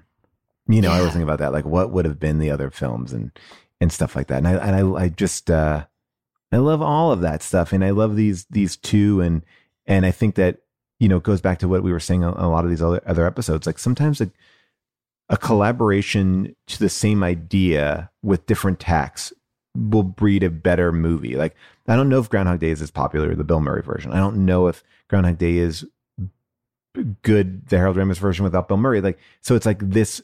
Whatever this collaboration was made it really great. And I think that that's really special about that. And it always makes you go like, well, maybe I should collaborate more. And I think that, especially in a comedy and you can leave things to be open and weird. Like Harold Ramis plays a role in this movie. He also plays the announcer on the radio. Mm-hmm. Bill Murray's brother plays a role in this movie and also plays the announcer on the radio. And they're not the same person. I don't think the doctor and the town guy are the radio person. But like there are certain things that are sloppy and fun and just playful and I think that there's like an energy to this movie that like keeps it alive like that. I think it's like this idea that like it doesn't matter. It's just, we're telling a good story and we're trying to make a good story. And I think that that's what they did do. They told a good story at the end of the day. Yeah, I think collaboration really is so key. Even Rubin himself, Guy, the screenwriter who had this idea, who picked Groundhog's Day as a holiday. He wanted to come up with something he thought would be like It's a Wonderful Life, which I think this movie feels like our modern It's a Wonderful Life, Yeah. Well, even the end is a call to that. Thing. Yeah. I mean, it snows at the end. It snows at the end of Wonderful Life, too. It's like how you're back. Yeah. Exactly. They need each other. And it makes me wonder, putting this all into context, if Bill Murray, thinking about this movie and what it meant and like refusing to have gone back to, he never went back to his Puxatawny, if his Puxatawny is his friendship with Ramis and their working partnership. Like he refused to have that same day again.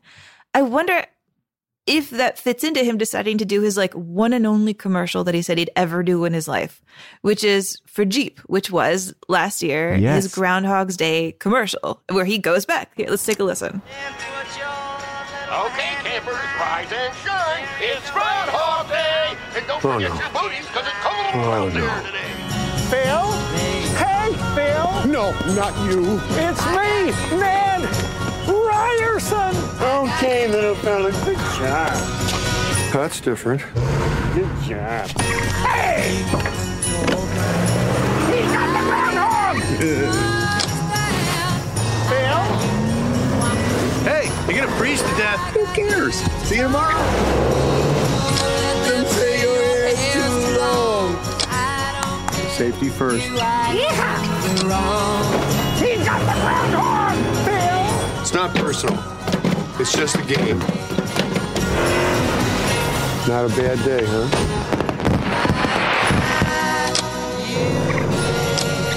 I don't know where we parked. I was following you. Do you sell out? Selling out, that's such a 90s. I'm sorry. I apologize. I'm still a child of the 90s.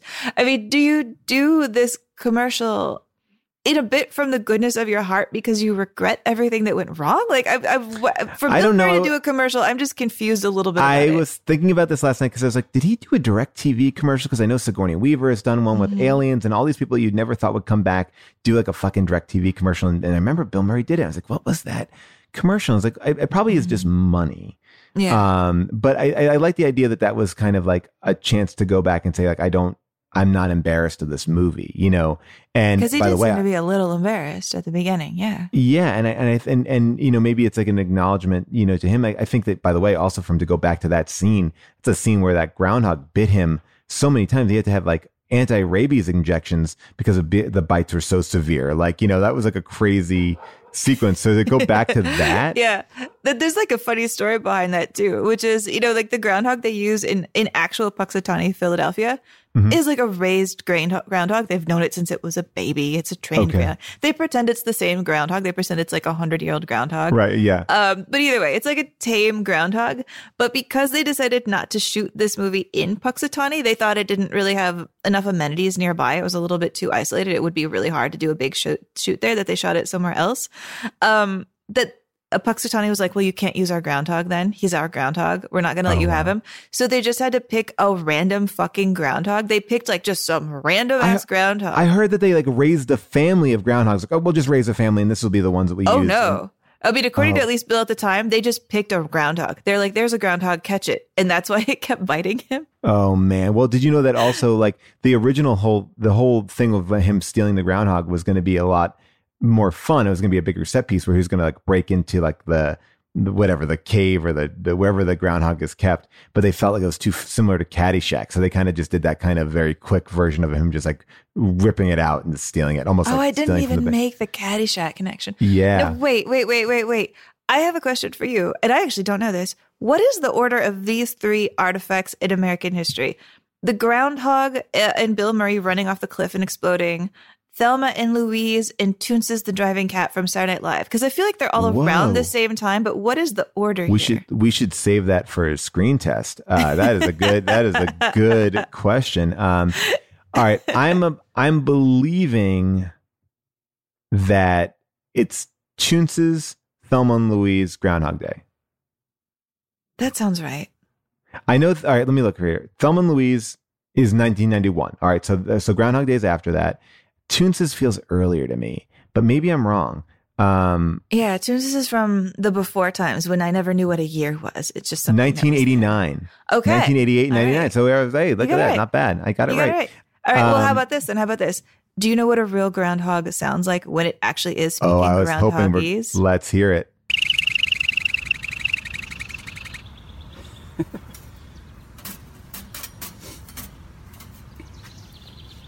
Do it again.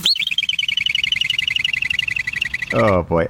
Look, that is amazing, Amy. I have two. You've played me a clip. I have two clips lined up for you that I really want to play, and I think we'll do it here because I think they're really fun. All right. So we mentioned the older man who dies, right? And there's a scene where you see him in the hospital. By the way, really funny moment in that. This is just writing, but like Bill Murray is like, I want to see him. And they're like, no, sir, you can't go back there. It's a restricted area. It's like, it's a hospital. You brought this man in and he died. And he's in the regular, like, he's just in a bed. Like, wait, a restricted area? Like, I've never been to a hospital where you're not allowed to see the person who's died. I just thought that was like you can't go back there. It's restricted. But anyway, in that scene, you see the boy who fell out of the tree with a broken leg in the background. And throughout the whole movie, you'll see all the characters that he kind of interacts with in the background. But did you know that boy who broke his leg grew up to be a reporter, a local news reporter? What? And here is a clip of him telling a very interesting story about a thief. The distinctive look of a burglar on a scooter. Security video from Iman Islamic Center in late October shows him prying his way in, then taking off with the donation box. So there he is. He is a local news reporter reporting all. Yeah. So he grew up in a good way there. You think he and the weatherman ever crack jokes? I mean, I'm sure you have to. But you said this whole thing about there's never going to be a sequel.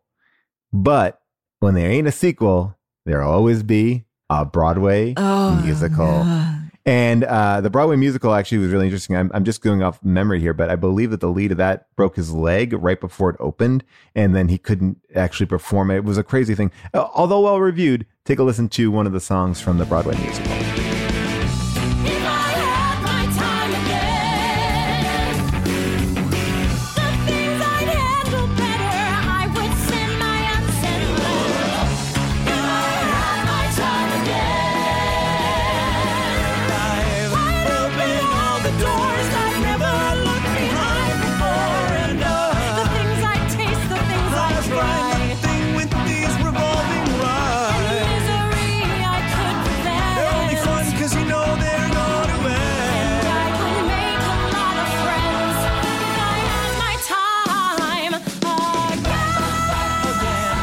There it is. Why do all musicals sound the same? Why do they all sound exactly the same? Give me more Andrew Lloyd Webber. At least his song sounded different, man. I will say this: if you're gonna make a movie into a musical, Groundhog Day works. I feel like premise-wise, it's easy enough to do on stage.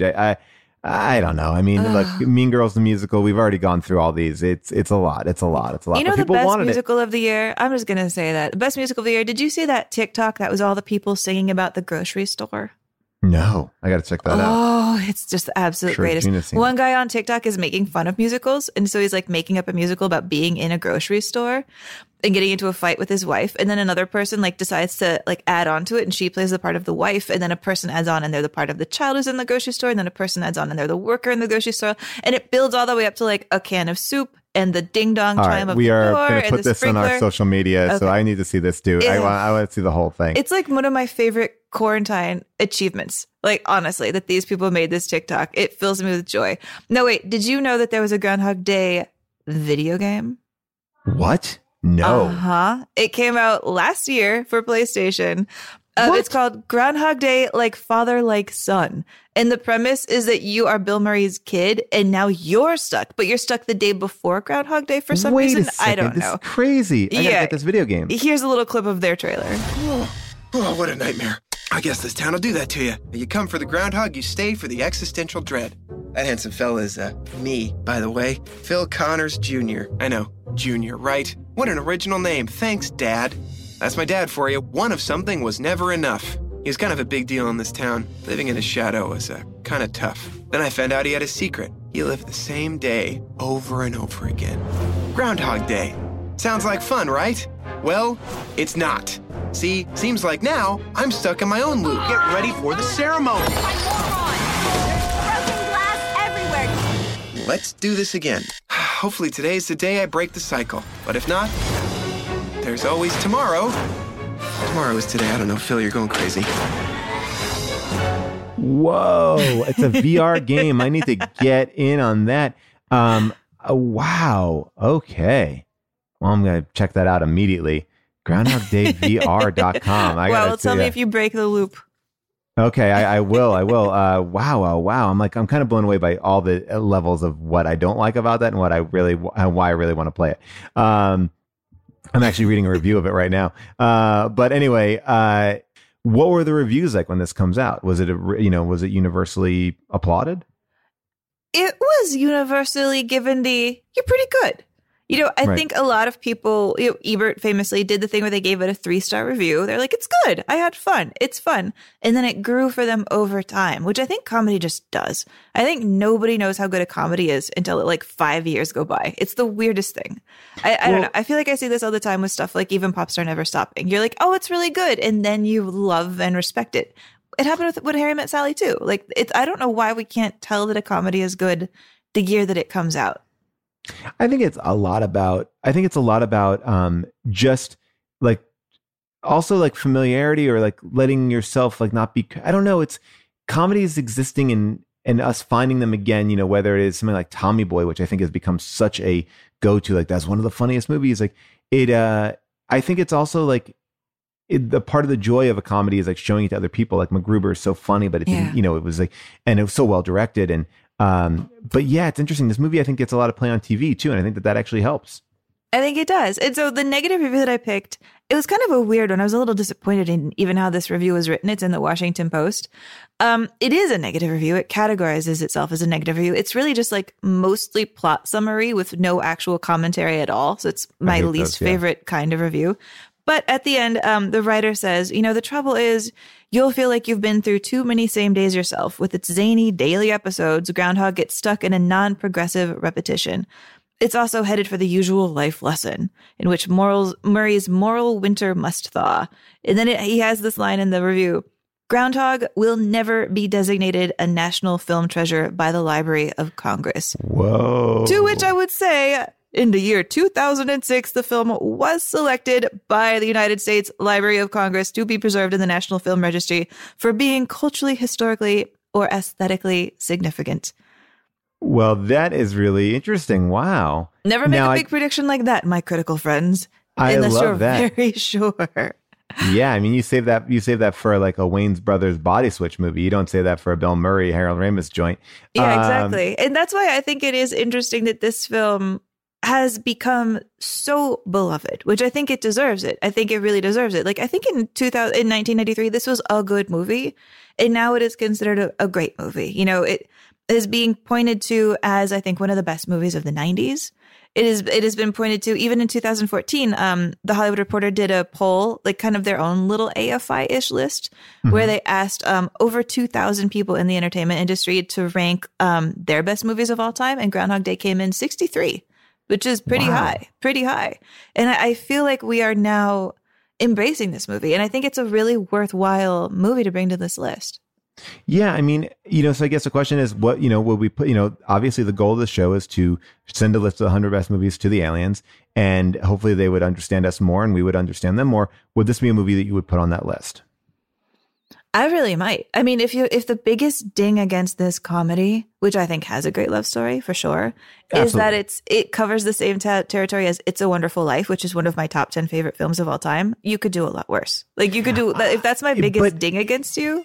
It's a Wonderful Life is interesting, though, because It's a Wonderful Life is a different protagonist, right? I mean, yes, there's similarities. There's the same thing of like, I live in this town, I'll never get out. Where do I go from here? But there's a different thing in the sense of like, Bill doesn't live in that town. It's like, he's not in this small town. Like, he does have bigger aspirations. And I think there's a different character at play.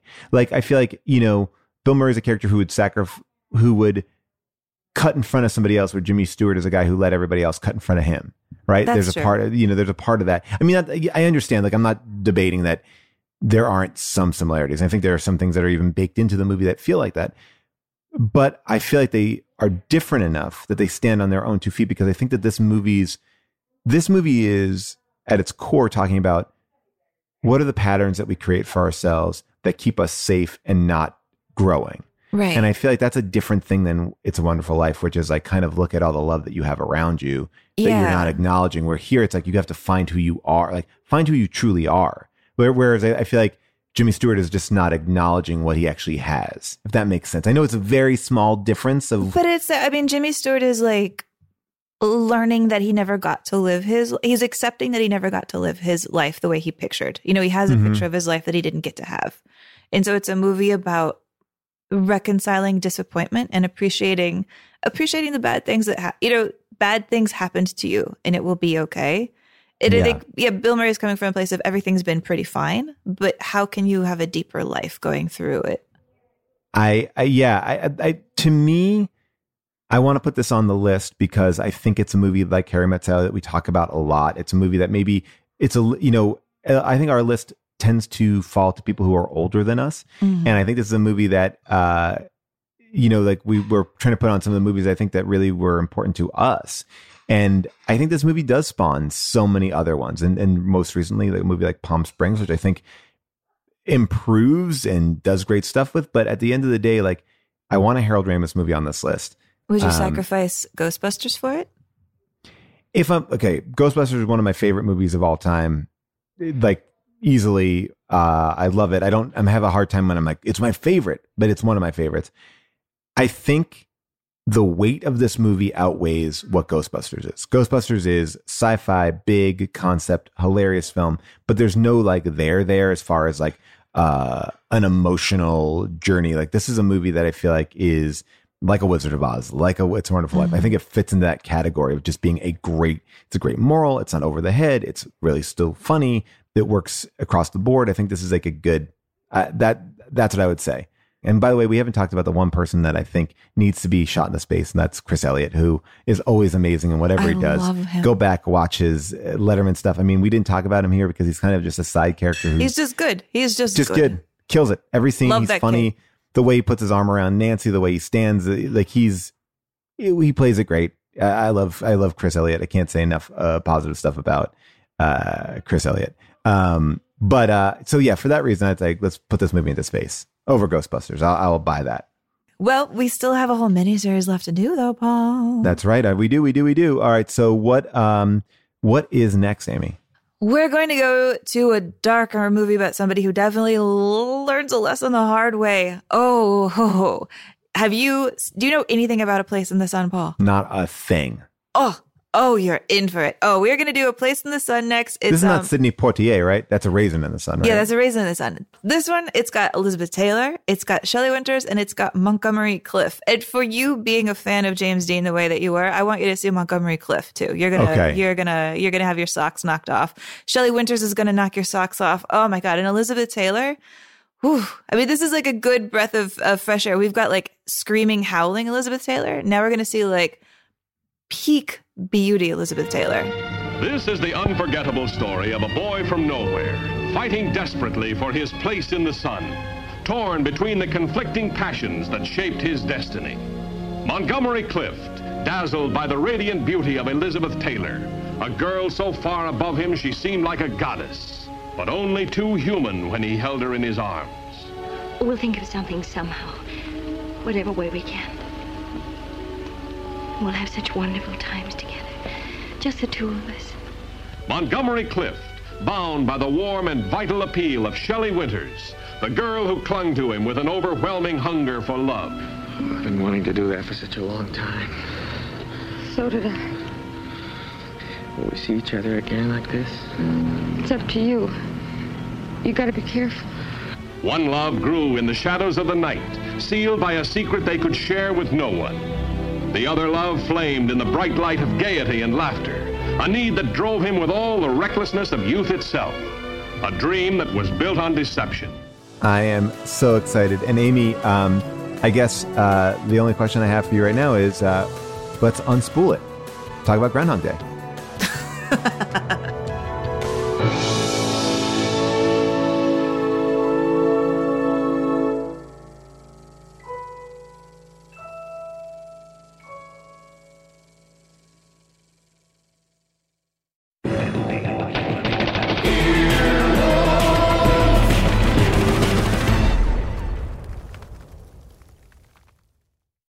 Imagine bold, naturally aged Tillamook cheddar slices melting over a burger, eating handfuls of thick-cut cheddar shreds straight from the bag, taking a bite out of an irresistibly bold block of extra sharp cheddar cheese.